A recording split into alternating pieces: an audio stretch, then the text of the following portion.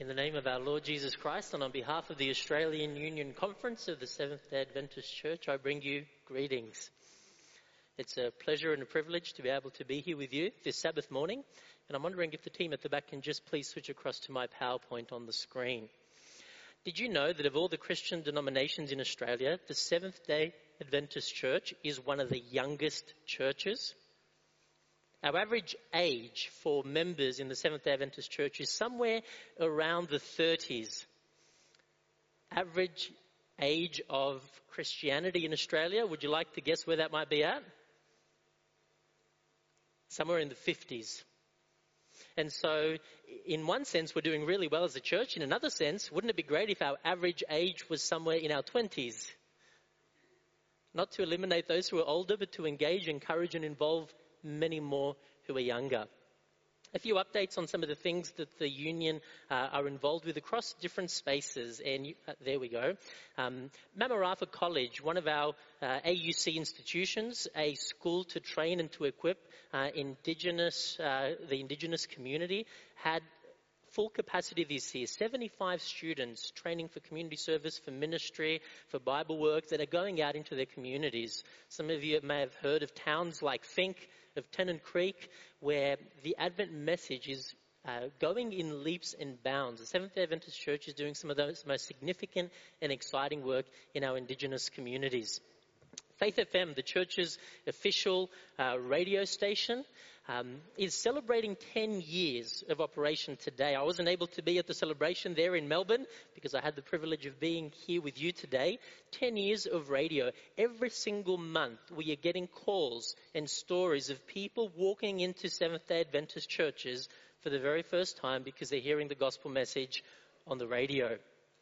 If you haven't seen it yet, and wait for after the sermon, but if you go to disciple.org.au, it's the official church website for resources for discipleship, for youth ministry, children, family, personal ministry, stewardship.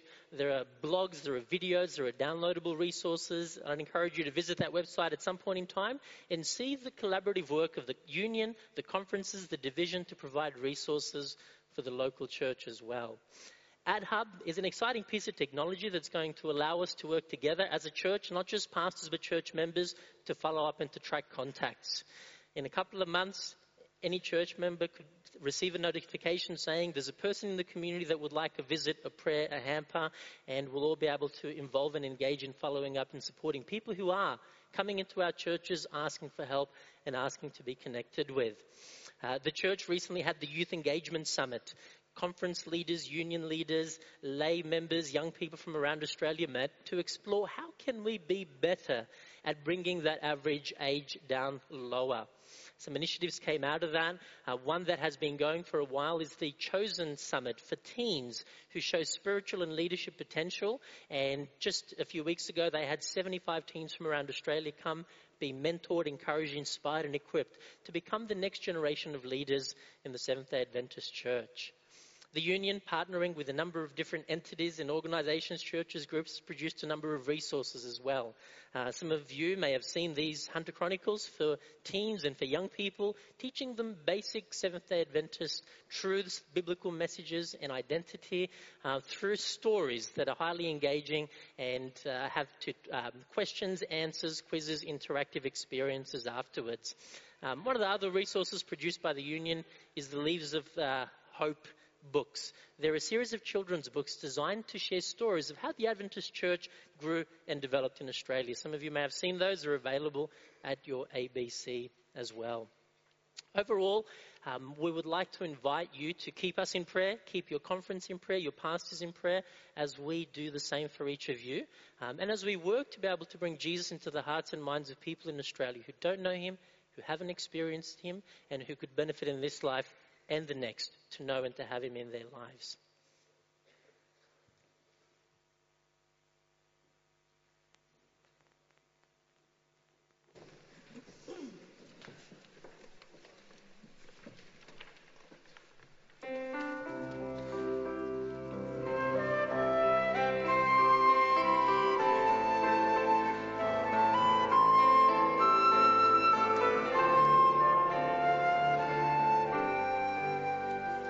Let the break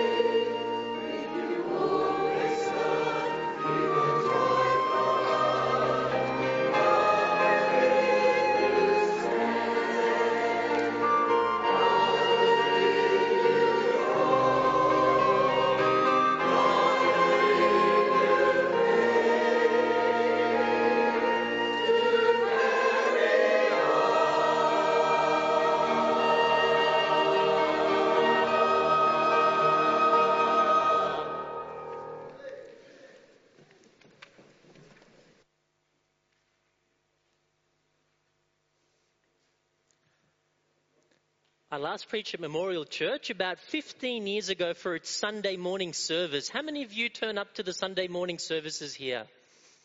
How many of you remember Sunday morning services at Memorial? It was back in my theology student days, and my homiletics professor for our homiletics exam would get us to come on Sunday mornings to do our exam. It was an absolute empty church, and he would sit in the very last pew. And we would have to preach to an empty church and to him. And as daunting as that was, I thought I was going really well. I'd prepared a lot. I'd written it. I'd practiced it in front of the mirror. Everything was going smoothly. About halfway through my Sunday morning sermon, my homiletics professor does something interesting. He looks something like this, and see if you can figure out what he was doing. I took that as a sign that he had started praying for me. I heard some other noises that told me otherwise. So if you do start praying for me, keep those other noises to a minimum. How many of you have met a real-life pirate? Anybody here? Real-life pirates? Have any of you traveled widely enough to have met real-life pirates? Did you know there are more pirates alive today than all of the pirates that have ever lived combined throughout the history of the world? Did you know that? Where do we find most pirates today? Some of you might think they are off the east coast of Africa, and you would have seen those in the news. There is a new and far more dangerous breed of pirates than off the coast of East Africa. Listen to how the news reports it. How House of Thieves, how Australians have become the world's worst internet pirates. New breed of pirates. Have you heard about these kind of pirates? What do these kind of pirates do? Yep, we've got a 3-year-old there. He knows all about that. What do these kind of pirates do? Not that I'm encouraging you to rush out to the theatre, but a few years ago, there was this movie that came out. Now, if you know much about movies, there are some movies that are mainstream. Captain America, Batman, a lot of people go to watch those sorts of things, and there are niche movies. This is a niche movie. Only a select group of weird people go to watch these sort of movies. This wasn't by no means the most popular movie out there. Within the first week of it being released at the theatres, not on DVD, at the theatres, more than 3.6 million Australians had downloaded it illegally, had pirated it, had stolen it from the internet. That is a huge proportion. That's not even one of the popular movies. It's a niche one. The good news about piracy is that it does not discriminate on gender. There is equality among pirates. There are just as many women as men that pirate. In fact, 1 in 4 Australians are pirates. 1 in 4. I'm going to count. 1, 2, 3.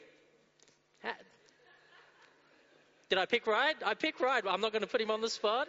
And so just look down your row. Now, I imagine in this demographic, maybe it's 1 in 5.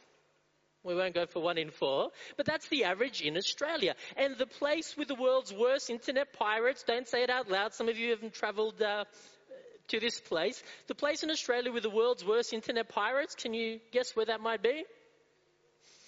Give you a few more clues, just in case you missed all the clues and haven't travelled, south of the border. The city of Melbourne. I think it's something like 1 in 2 or 1 in 3 people are internet pirates. Now, what does the government think about internet piracy?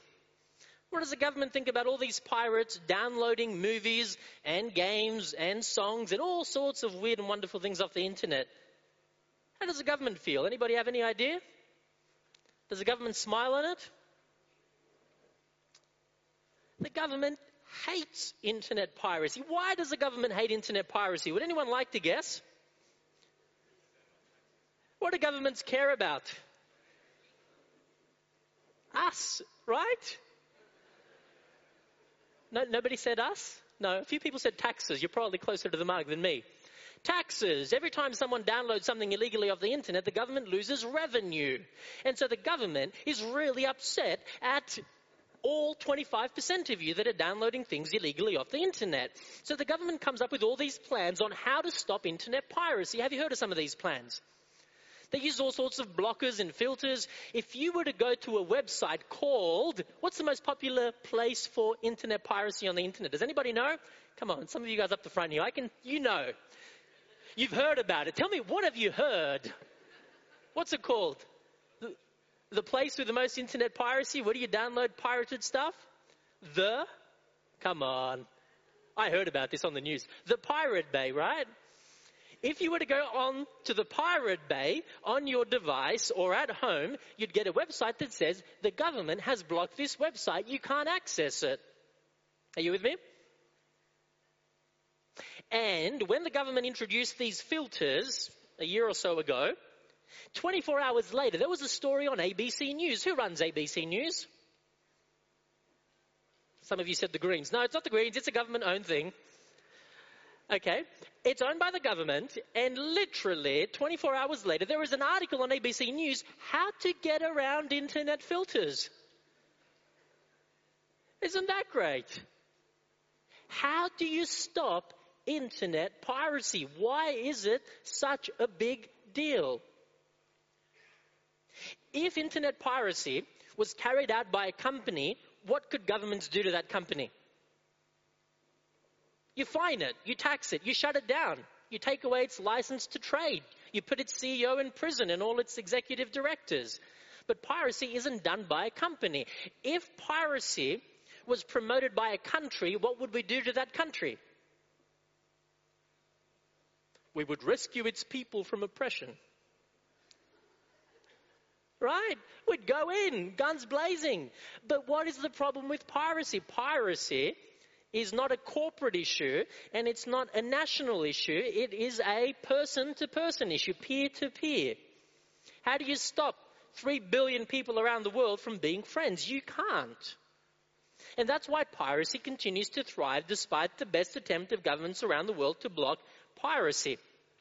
The human network, the human connection, is one of the strongest forces on earth. And we're going to explore a story that looks at how this force has been able to conquer nations that nothing else has ever been able to conquer. How many of you recognize the name of the gentleman on the screen? Anybody here? Honestly, some of you are playing with your grandchildren with Lego. Did you notice this guy there? Who's that? Can someone guess who that is? The horse might give it away. Who was that? What about that? Is that a little bit better? Anybody? Famous horse, one of the most famous military horses in history. Bucephalus. Anybody heard of Bucephalus? Who's the guy riding Bucephalus? Alexander the Great. So Alexander the Great conquered how much of the known world? Where did he lose? What areas wasn't he able to conquer? Well, interesting thing about history. Who gets to record and write down history? Well, the guys who know how to write. That's a good start. One, the guys who know how to write. Secondly, the guys who win. Are you with me? And so our history is largely seen through the eyes of the Greeks and the Romans because they won a lot of battles. And Alexander the Great and his historians say that they won pretty much every battle that they ever encountered. There is a nation that they could not conquer. And they erased it from history, but we have other archaeological evidence and other sources that tell us that Alexander was very tempted. There was this nation he really wanted to have as part of his domain. But there was one problem. Alexander comes with his amazing military machine. He encounters this army, and when he gets there, the fight looks something like this. This is Alexander, and this is the nation that he was trying to overcome. Do you see a little bit of a problem with this image? So Alexander, he's too clever. That's why he didn't lose any battles. What he says to his army as they face off with this nation of seemingly giants, he looks at his watch. He had an Apple Watch, by the way. He looks at his Apple Watch and he says, "Oh no, it's time for afternoon tea. We better go home." And they pack their bags and they literally go home and they don't fight this nation because they knew they weren't even going to get close. It was really a David and Goliath fight. The only problem was Alexander didn't have any Davids. Fast forward a few hundred years later, and there is another guy who makes an attempt. Anyone recognize who this fellow is? Anyone recognize him now? Anyone carry his photo in your wallets? No? Not that close? guy by the name of Octavian became known as Caesar Augustus. Young, sickly teenager who somehow gets to take over the Roman Empire and becomes really one of the greatest emperors in the history of the Roman world. So Augustus, he is braver than Alexander. Why? Because he sends his army to fight. Only he does it from a distance. He stays home in the office and sends email, attack. And his army does just that. They attack. And they fight for a couple of months. And then his army comes home. They have some closed meeting discussions. And they used to have newspapers, did you know? Only it wasn't paper, it was news rocks. They used to write things on rocks, and they used to publish rocks every day. So you pick up your news rock from the news rock stand, and it says, Rome has had an amazing military victory somewhere there, and we signed a peace treaty, and we gave them lots of money, and we're going to leave them alone. What does that sound like to you? Does that sound like Rome won an amazing military victory? Did the Romans go around and sign peace treaties and give the people they defeated money? No, it didn't happen. They basically got smashed and decided to go home before they lost any more men and any more resources. There was a nation that could not be conquered. Who was this nation? How many of you recognize the character on the screen? This is her people. Anybody? No? Kids? Closer? Bible character. Anybody? Okay. This one's for my generation. How many of you, Sabbath afternoons, for 30-something years in a row, watched the Ten Commandments? Back in the day when it came out. That was the only thing you could watch. There was nothing else to watch. You remember that? I could recite it backwards by heart. We used to go to Sabbath school, and they'd ask us questions about Moses, and we'd give answers from the movie instead of from the Bible. Did you ever do that? Watched it so many times. So Moses, not Charlton Heston, the real Moses, he marries this woman, and Hollywood portrays her as this beautiful Caucasian, slightly British accented woman, which is exactly what she was not. What do we know about Zipporah, Moses' wife? We know that she was from the region of Midian. Her father-in-law was the high priest of Midian. In other parts, I think in Numbers chapter 12, it says she was a Cushite. And Miriam, Moses' sister, and Aaron had a problem with Zipporah.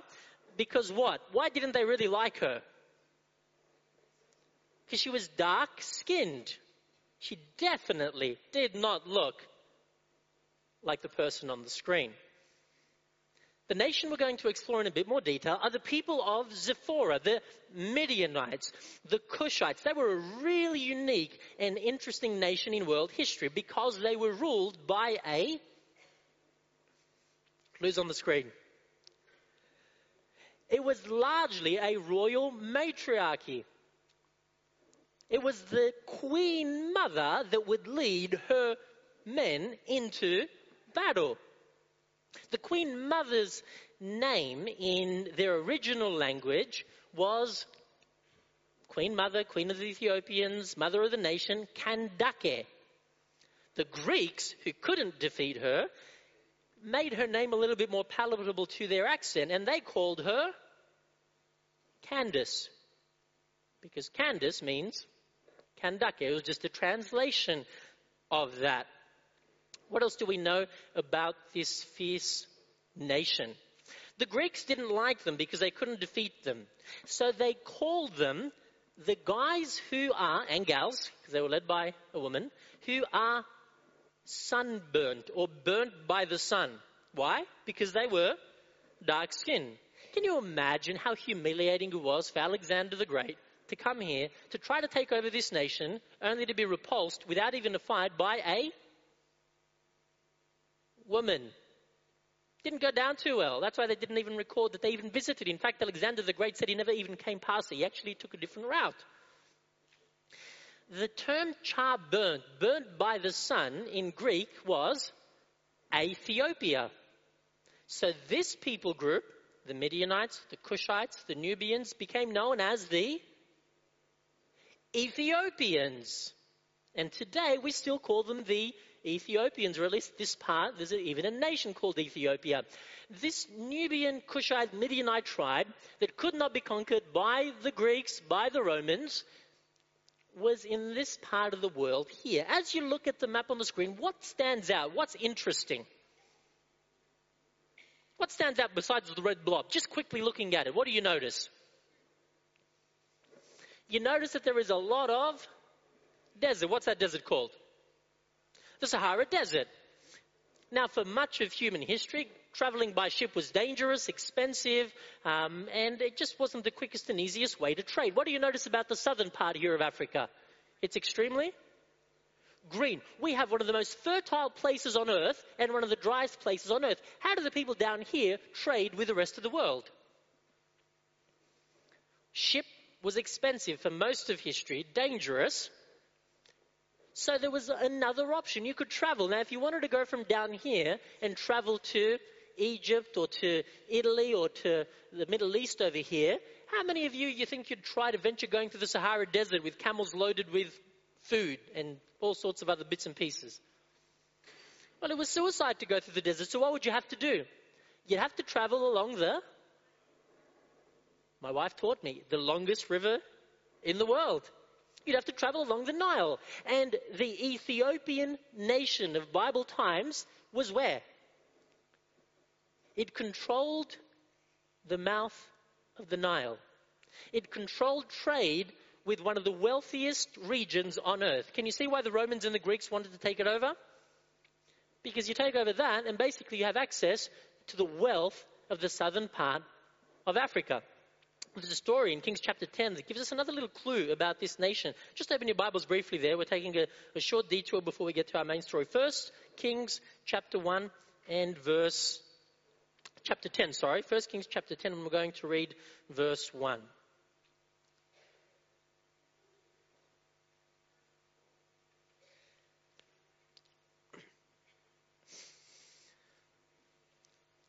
When the Queen of Sheba heard about the fame of Solomon and his relationship to the Lord, she came to test Solomon with hard questions. For that day and age, notice it wasn't the king of Sheba, it was the queen of a matriarchal society. Sheba was the same nation as the Midians, the Nubians, the Cushites, and the Ethiopians. Same place, same people. Verse 2, arriving at Jerusalem with a very great caravan with camels carrying spices, large quantities of gold and precious stones, she came to Solomon and talked with him about all that she had on her mind. The Queen of Sheba comes along and she brings all these amazing things with her. What is interesting about the list of the gifts that she brings? Let me put it in context. How many of you, when you go to the shop to buy groceries, Coles, Woolies, Aldi, wherever you go, buy low? How many of you remember buy low? Yes, the student's best friend. Buy low. You go and you look at a product, and what do you do before you put the product in the shopping cart?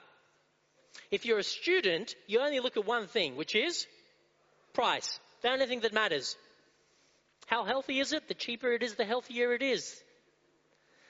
If you're not a student, what do you do when you look at a product before you put it into the trolley? What do you look at?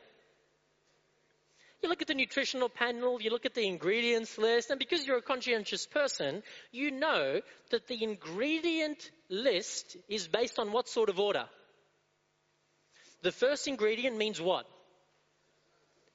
And so you pick up a product, and I have to be careful, I don't want to get sued, so I'm going to make up a name.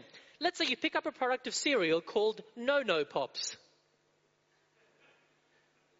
And you look at the ingredients list, and the number one thing on there is sugar. And you say, great ingredients, it's on special, fill up, right? So look back at the list here. The Queen of Sheba comes. And what is the first thing? Arriving at Jerusalem with a very great caravan, verse 2, with camels carrying spices. Now, if someone came to your birthday and brought you cinnamon or a gift card for the Apple store for $500, how many of you would say cinnamon any day? Give me cinnamon. Give me some turmeric. It's good for your health. What about some cloves? Garlic, my favorite. That's not how you make an impression when you visit somebody, right? But in those days, spices were very important for a number of reasons. One of the first reasons was that people had a shower how often? when they happened to accidentally fall in the river as they were walking past it. Right? And so spices helped with perfumes, with aromas. It literally made your place not stink. There was another really good reason. The Jews ate what kind of meat? What was unique about the meat that the Jews ate? It had to be kosher. Now we say that with a smile, thinking that kosher must be some special type of meat. How many of you have ever eaten kosher meat? For those of you that haven't and would like to taste kosher meat, really simple, way to test it. If you have leather shoes, take it off and start chewing. This is kosher meat. What is kosher meat? You drain the blood. Where does the flavor come from in meat? In the blood. You drain the blood and you've just got leather. And so what do you do to fix leather? How do you make leather taste better? Spices. Are you with me? And the southern part of Africa was one of the places that was the richest in spices and very important. So when she comes through, she brings spices. Notice what Solomon sends her home with. He sends her back with gold. Does he give her any spices? No. I'll keep the spices. Thank you very much. You can have gold. We've got plenty of that. Spices galore. What else? Gold, very rich in gold, silver. We have platinum mines and all sorts of precious jewels, minerals, diamonds. Where do we source most of the world's diamonds from today? The southern part of Africa. Exotic animals, ivory. It was really a very rich, wealthy region. We get to our main story in Acts chapter 8. Let's go to Acts chapter 8. And if you want to open your Bibles there, we're going to spend the next few minutes just exploring a particular story here. Acts chapter 8. Now that we understand a little bit about the Ethiopians, who they were, remember, very wealthy, very powerful, unconquered, undefeated by the world's greatest empires. Verse 26. Now an angel of the Lord said to Philip, go south to the road, the desert road that goes down from Jerusalem to Gaza. Verse 27. So he started out, and on his way he met an Ethiopian eunuch, an important official in charge of all the treasury of the Kandake of Candace, which means Queen of the Ethiopians. This man had gone to Jerusalem to worship, and on his way was sitting in his chariot reading the book of Isaiah the prophet. Philip, what do we know about Philip? Who was Philip? He was a disciple, right? An evangelist. What was Philip's main mission in life? Why did he wake up in the morning? To go tell people about what? About the resurrected Jesus who was coming back very, very soon. That is all Philip did. He skipped meals most days so he could talk more about Jesus. His family was who knows where. The Lord will take care of them. I've got to tell people that Jesus is coming soon. Philip is a one-minded man who only has one thing on his mind, and that is mission and evangelism. And he is busy doing it. In the middle of this busy schedule, what does God do to Philip? First, divine intervention. It tells us that an angel of the Lord appears to Philip, and what does the angel tell him? I want you to go for a walk. Did you catch that in there? I want you to start walking. Where am I walking? Just on that desert road. Going down towards Gaza, towards the Philistines. Just start walking, Philip.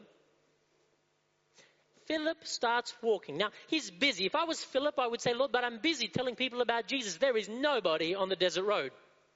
But he complies, he listens. You don't argue with an angel, or at least it's not a good idea to try. So he starts walking. Now keep in mind, he's not walking for a few minutes. He's walking for hours. It is hot. It is dry. It is dusty. But God has made him walk. Instead of telling people about Jesus, go for a walk. After a long, hard day of walking in the middle, hot, arid desert sun, how do you think Philip's feeling right now? Tired, hot, sweaty, bothered, dirty, dusty. And in the distance, he sees something. What does he see? Now, the way we draw the pictures, and this is probably a better picture, but the way we often draw pictures, we imagine this guy in a little chariot with a single horse on his merry way. Is that what Philip sees? Someone had come to town. He was a eunuch. If you don't know what a eunuch is, Google it sometime if you're over 18. It's basically a man who weighs less than the average man. So this eunuch, who happens to be the treasurer, the CFO of one of the world's wealthiest nations, this is not an insignificant person. He comes to Jerusalem. Do you think everybody knew he came to Jerusalem? Let me give you an example. If Bill Gates or Jeff Bezos or Mark Zuckerberg came to Kurrambong to have lunch at Aladdin's, would you hear about it? Would you know? And if you came out of church and looked that way, what would you see? You'd see hundreds of people. You'd see four-wheel drives and security and helicopters and, the SWAT team there protecting Aladdin's and so on. This was a big deal that one of the wealthiest, most powerful men on earth, eunuch as he was, comes to Jerusalem. So as the caravan, possibly hundreds of camels and donkeys and horses and chariots, are slowly making their way through the desert, do you think Philip has any idea who it is? You bet. And then when he looks at the people, what does he notice about all of the people? What can he notice from a distance? They are darker in skin. Of course he knew who it was. He's been walking all day. He's hot, he's tired, he's bothered, it's dusty. And what does Philip do? What does he do? Does he rush up? Oh, so good to see you guys. How you doing? Let me tell you about Jesus. 300 people. Finally, I can tell somebody about Jesus. Is that what he does? Look at the verse really carefully, because he doesn't do that. Let's go back to our passage. Verse 29. So he's watching, he's seeing the Spirit. Okay, second divine intervention. This is really significant. God tells Philip, go for a walk. You think that Philip would put two and two together. He sees, go for a walk. He sees the entourage, the caravan. Yes, that's why God sent me here. But no, not Philip. He doesn't want to go anywhere near that thing. The Spirit has to wake Philip up again. Verse 29, the Spirit told Philip, go to the chariot and in some it says overtake it. In some it says stay near it. So God tells Philip, okay, Philip, you don't want to go, but I want you to go. And I don't want you just to go, because if God had simply told Philip, I want you to go to that chariot, you know what Philip would have done? He would have done a really quick march, maybe touch the chariot and then run away again. Why would he do that? What's wrong with these people?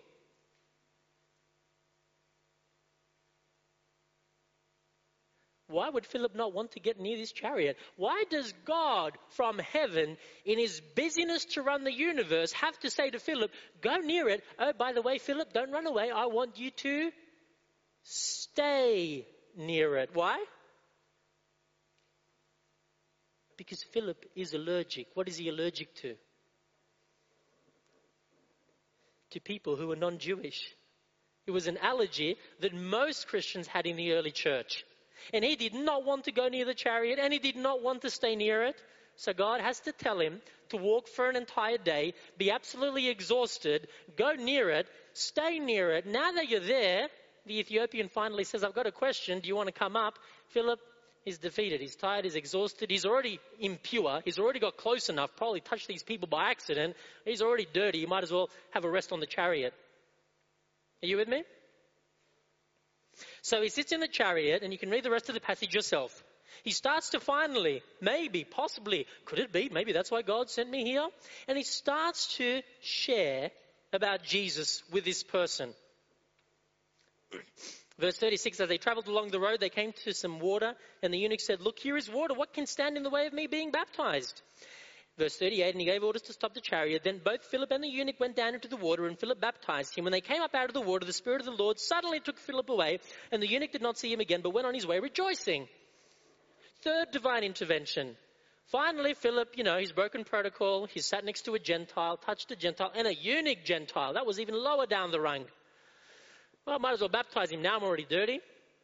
Baptizes him. What does God do to Philip then? Some of you that have seen Star Trek think that was innovative. Beam me up, Scotty. But that was taken right out of Acts chapter 8. What does God do to Philip? Beam me up, Philip, right? Why didn't God beam Philip down the first time? Wouldn't that have saved some time? Because God obviously can. But no, God makes him walk. I think if Philip wasn't tired enough, he wouldn't have even sat in the chariot. God had to wear him out, tire him out, make him thirsty enough to finally agree to sit in the chariot and share the gospel. And now that he's finally done what God asked him to, God just beams him up. God carries out this divine intervention, which he could have done at the very beginning to save everybody a lot of time. Who is this story about? Is this the story of the Ethiopian eunuch? That's how we normally tell it, don't we? That's how we normally see it. Do you think the early Christian church read it as the story of the Ethiopian eunuch? What do you think when Philip went and told his friends? What do you think they were all thinking? Do you think any of them were thinking, praise the Lord, there's a eunuch who's baptized? Do you think any of them were thinking that? None of them were thinking that, because years later they have a general conference session to argue about the whole thing. And years later, after the general conference session, when they finally say it's okay to touch someone who's a Gentile, Peter is having lunch with Gentiles. And what happens? Some Jews come and see Peter eating with Gentiles. And when Peter notices the Jews, he picks up his tray and says, oh, sorry guys, I've got to go. I've got a meeting on. Look at the time. This was an ongoing issue. This story was not about the Ethiopian eunuch. This story was about Philip. Could God have sent an angel to teach the eunuch? Did God send an angel in this story? Yes, he did. Right from the beginning. But God did not get the angel to connect with the eunuch. God got the angel to connect with Philip. Philip, I want you to go. Philip goes. Philip, I want you to keep walking. Stay near it. And then beam me up. This story was a powerful lesson for Philip. By the end of the first century, Ethiopia had become one of, if not the first official Christian nation. What had conquered Ethiopia? It wasn't the Romans. It wasn't the Greeks. It was that personal one-on-one relationship. The fact that Philip, through his stubbornness, was coaxed by the Spirit to sit down and to talk with this man and to share the gospel in his own words. Nowhere near as good as what the angel could have done. The Ethiopian eunuch goes home, one of the most influential men in that empire. Within decades, Ethiopia is a Christian nation because of that person-to-person connection. You can travel there today and see churches from the 3rd century that are still standing. What was God trying to teach Philip? Open your Bibles. Last passage we're going to explore together. Matthew chapter 1. By the way, thinking of time, I asked Pastor Abel. He said we can go till about 2 o'clock. Is that right? Yeah. You won't be laughing at 1:30. Let's go to Matthew chapter 1. No, we are not going to 1:30. I promise you that. Matthew chapter 1. And we're going to read from verse 20. But after he had considered this, an angel of the Lord appeared to him in a dream and said, Joseph, son of David, do not be afraid to take Mary home as your wife, because what is conceived in her is from the Holy Spirit. She will give birth to a son, and you are to give him the name Jesus, because he will save his people from their sins. Names were very significant in ancient times. Jesus, what does that mean? Save his people from their sins. Now, in ancient times, when you wanted to emphasize something, you couldn't put it in neon lights, you couldn't Facebook it. How would you emphasize something really important? You do what every good parent knows. How do you get through to your children? Repeat, repeat, repeat. Have you brushed your teeth? You still brushing your teeth? Does your mum still ring you up and say, have you brushed your teeth? We do it for life, right? Have you brushed your teeth? And so here we see repetition in this passage. Notice, but repetition is slightly different to add a different accent, but to also encourage us to look at a different angle of the same issue.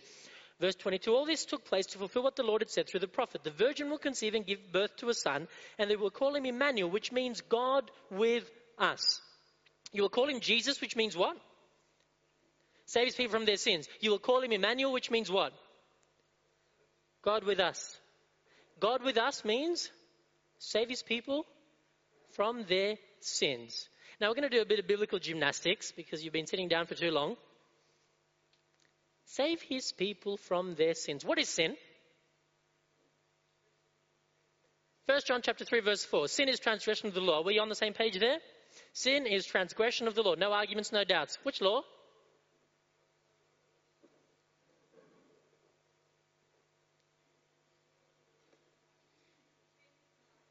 Ten Commandments, Sermon on the Mount, some of the Old Testament. Was Jesus asked that same question about the law? What's the most important law? What did Jesus say? He didn't actually say what the most important law was. You know what he says? He says, instead of me telling you which one the most important law is, I'm going to tell you what all of the law is about. And what is all of the law about? Love the Lord your God with all your heart, with all your soul, and with all your mind, and your neighbor as yourself.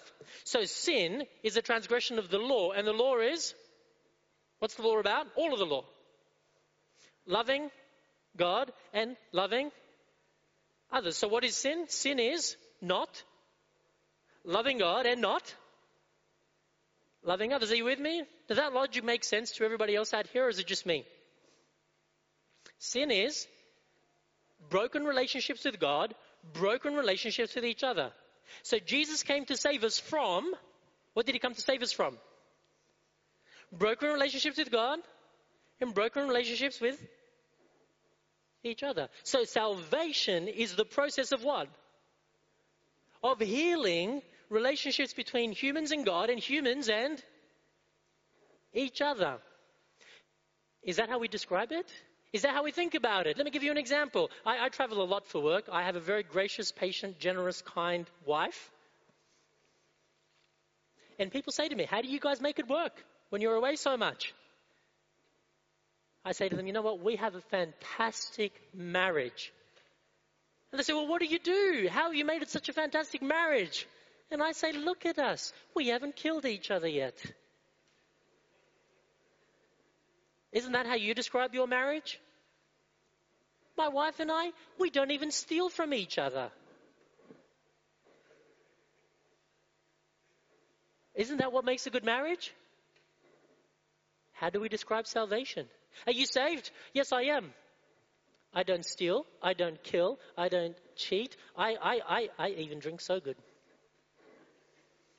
We describe salvation often in terms of the things that we don't do. We're really good at that. So why are you a Seventh-day Adventist? I don't watch TV on Sabbath. I don't go to the game on Sabbath. I don't have fun on Sabbath. Would you like to become a Seventh-day Adventist and also not do a lot of things? Do we? Do we honestly describe Seventh-day Adventism in those terms? What is Seventh-day? We don't drink.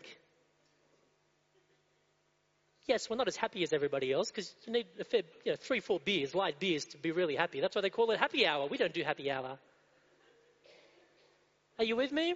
We have made Seventh-day Adventism a thing that we don't do. But salvation is not about all the things we don't do. Can you imagine going to heaven and saying, praise the Lord, we're saved. Now we're not going to do all these things. What's heaven all about? All the things we don't do. My wife and I, we have a good relationship because we don't. We just don't. What about, no, we don't. Is that what makes a good relationship? Is that what salvation really is? Is that what Jesus came to live and to die so that we don't? Is that how our children are growing up? With a faith where we don't? Or are our young people growing up understanding that the beauty of the Seventh-day Adventist message is the holistic, complete, healing, restorative process between God and humanity and humans and each other? Why am I a Seventh-day Adventist? Because it's the complete, holistic package of how to have better relationships with God, of how to have better relationships with other people. Jesus could have sent the eunuch a PowerPoint. He could have sent the eunuch a book or a resource or an angel. What did Jesus send the eunuch? A person. Because salvation is not purely and solely about a set of instructions and a message. And we keep doing that. We want to put everything in book form so that we can give it to someone so we don't have to talk to them. We did our part. We shared the message. Did anybody turn up? No, but we did our part. Well, Jesus didn't send a message from heaven. What did Jesus do? Emmanuel. What is the plan of salvation? God with us. God wants to save us. But it's not to save us from all the bad things that we do to ourselves. That's just the beginning. And I have to be careful. Please turn the cameras off. Anybody that works for the church, please walk out and don't take any notes from here on. When we talk about salvation, some of the most common language we use on salvation are things like justification, sanctification, and grace. Is that a fair comment? We argue in and out. I've grown up in the Seventh-day Adventist Church. Every 3 years we go through saved by works, saved by faith. How many times did Jesus talk about grace and sanctification and justification? How many times did Jesus use the word justification, sanctification, and grace in the same sentence? How many times? How many times? Not once did Jesus use the word justification and sanctification. He didn't even argue about it. Why do we argue about it all the time? Why have we made it such a legal context? We have made salvation a legal experience. Why? Well, I'll tell you why. Because one of the most famous Christians who wrote a lot about it was a lawyer. What do you expect a lawyer to write? You see, when a lawyer goes on a blind date, he says, "Hi, my name is Jim. Would you ever be open to a prenup agreement?" And if the young lady says yes, then they can have dinner. If not, he's out of there. You're not going to waste time without a prenup. And so we read Jesus through the eyes of Paul. We interpret the life of Jesus through the eyes of Paul, who was a lawyer. Is that probably the best way to interpret Jesus? Or should we interpret Paul through the eyes of Jesus? What do you think about that? Should we know and understand Jesus so well that then all those legal terms, they're important, they enhance our understanding, they help us, but that's not the predominant thing. Why do my wife and I have a good marriage? Because we have a 34-page prenup. And yet that's all we do with salvation. We've made it a prenup. And that's why our young people at times, sadly, even commit suicide. Why? Because they don't understand God. Because they think that God is on the edge of his chair. And when you slip, what if you just said a bad word and then you get hit by a bus? Have you ever heard that argument before? Are you saved or not saved? What do you think about that? Let's have a Sabbath school on that. In fact, let's have 3 Sabbath schools on that. In fact, let's actually split the church over that. Jesus did not come to be terms and conditions with us. Jesus came to be God with us. Does our community know that we are saved? Let's start at home. Does your spouse know that you are saved? Do your children know that you are saved? How do they know that? Because you come to church on Sabbath. And because you're one of the good ones, you even do your Sabbath school lesson. Yeah, I can show you. I actually made notes and scribbles. Yeah, over here. And I pay tithe. Oh, no, I don't do the envelope thing. I use e-giving. It's digital now. Of course my children know I'm a Seventh-day Adventist Christian and I'm saved. Look at all the things I don't do. Yeah, when they had the Olympics and it was the opening ceremony was on a Friday night. You remember that? Yep, me? No. I was watching Doug Batchelor on 3ABN. Of course I'm saved. Of course I have a relationship with Jesus. Look at all the things I don't do.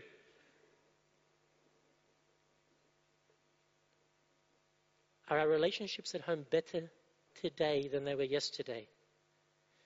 Do our children see us reflect the love, the mercy, the compassion, the character of God more today than yesterday? If they do, and if you can answer yes, and don't answer yes, I'm sure my wife thinks I'm better today than yesterday because I was away more today. Ask your spouse, your husband, your wife, ask your children. They can tell you honestly if Jesus is working in your heart because how you relate to them, the care, the compassion, the patience, the love, the warmth, the apologies that you share 70 times 7 every day when you stuff up. They know Jesus is working in your heart. Do people at church know that we're in a saved relationship with Jesus? Do they know that? Well, they don't really know that because I don't even know who goes to my church. Because I go to church because that's what you do to get to heaven. And I go to church so I can go home and feel, you know what? Did that. Tick that off the list. Whew, don't have to do that for another week. I don't know if I could put up with one of those sermons again. He's gone over time. My, 17 minutes into lunch already. Who does he think he is? These guys from the union and the conference? I tell you what, terrible.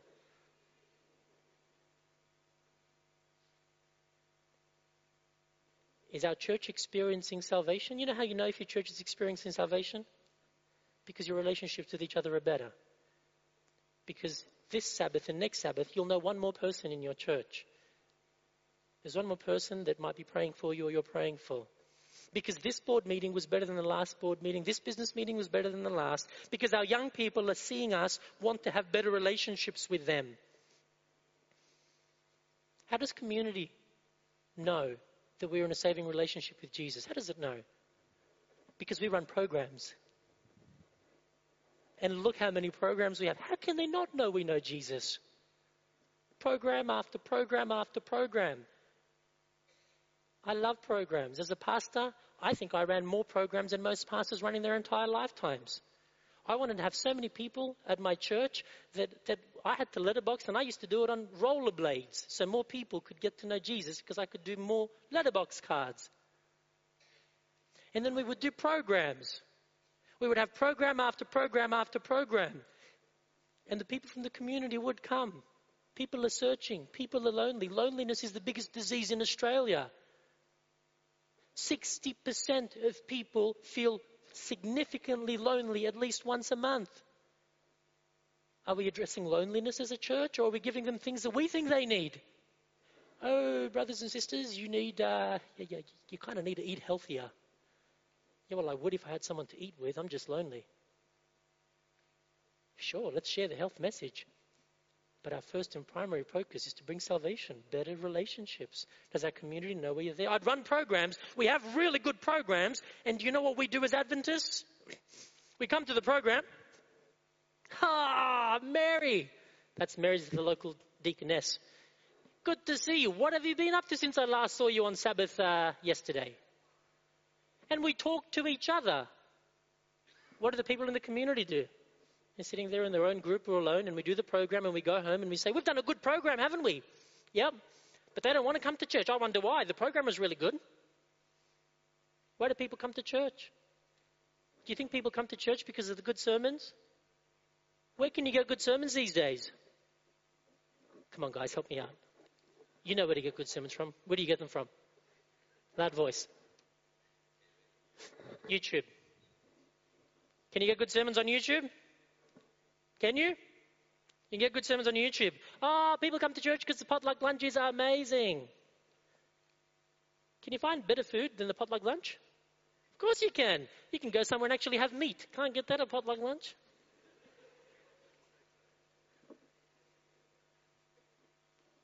Why do people come to church? We want them to come to church, but what do we want to give them when they come to church? Truth. Where can you find truth? There is only one universal, socially accepted place for truth. Where is it? Come on, guys, help me out again. Starts with G, ends in Oogle. If you want truth, you go to Google. You do not come to church for truth. You do not come to church for good sermons. You do not come to church for fake meat. You get the real stuff somewhere else. Why do people come to church? Why would they want to come to church? Relationships, better relationships with each other. If we do a program, let's run all the programs we can. Why do we run programs? To tell them the health message. To tell them about the mark of the beast. Now they know. We've given it to them. We're free of responsibility. No more. Done. Why do we do programs? There's only one reason to ever do a program. It's a place to connect and meet people. They're not even going to hear most of anything else. They come because they're lonely, because they want community and connection. Are we in a saving relationship with people in our community? We have a unique message. Our understanding of death, our understanding of hell, our understanding about the character of God is second to none. Nobody can share and describe the character of God the way that the Seventh-day Adventist Church has been blessed with our message. Our lifestyle understanding is a complete package to have better relationships with each other. Because when we're healthy, we're not sick. And when you're sick, you can't have relationships when you're sick very well. How many men have ever had the man flu? What happens to relationships with your wife when you get the man flu? So God gave us the health message so marriages don't fall apart, right? The health message is avoidance of the man flu. Are you with me? The whole bucket of Adventist truths is there to help us have better relationships with God, better relationships with each other. Are we being saved? Are we allowing Jesus to save us? How are your relationships? I'd like to challenge and encourage you with just one thing. I know it's true for you as it is for me. Think of the first relationship that comes to mind that could be that one step better. It could be your spouse, it could be your children, it could be your next door neighbor, it could be your boss at work, it could be a church member who happens to be sitting on the opposite side of the church. I'd like to invite you and challenge you as we go through the last hymn, as we reflect on our time together, to make a commitment and to share one prayer between you and God. Lord, save me. Save me, Lord. Not to get rid of all these bad things I shouldn't be doing. They get taken care of themselves often. Help me have that one better relationship. More compassionate, kinder, more gracious, more forgiving. Forgiving towards my spouse, towards my children, towards that church member. One relationship this week, one at a time. Let's allow the Lord to truly, truly save us. For that's why he came. God did not send his Son into the world to condemn the world, but that the world through him might be saved.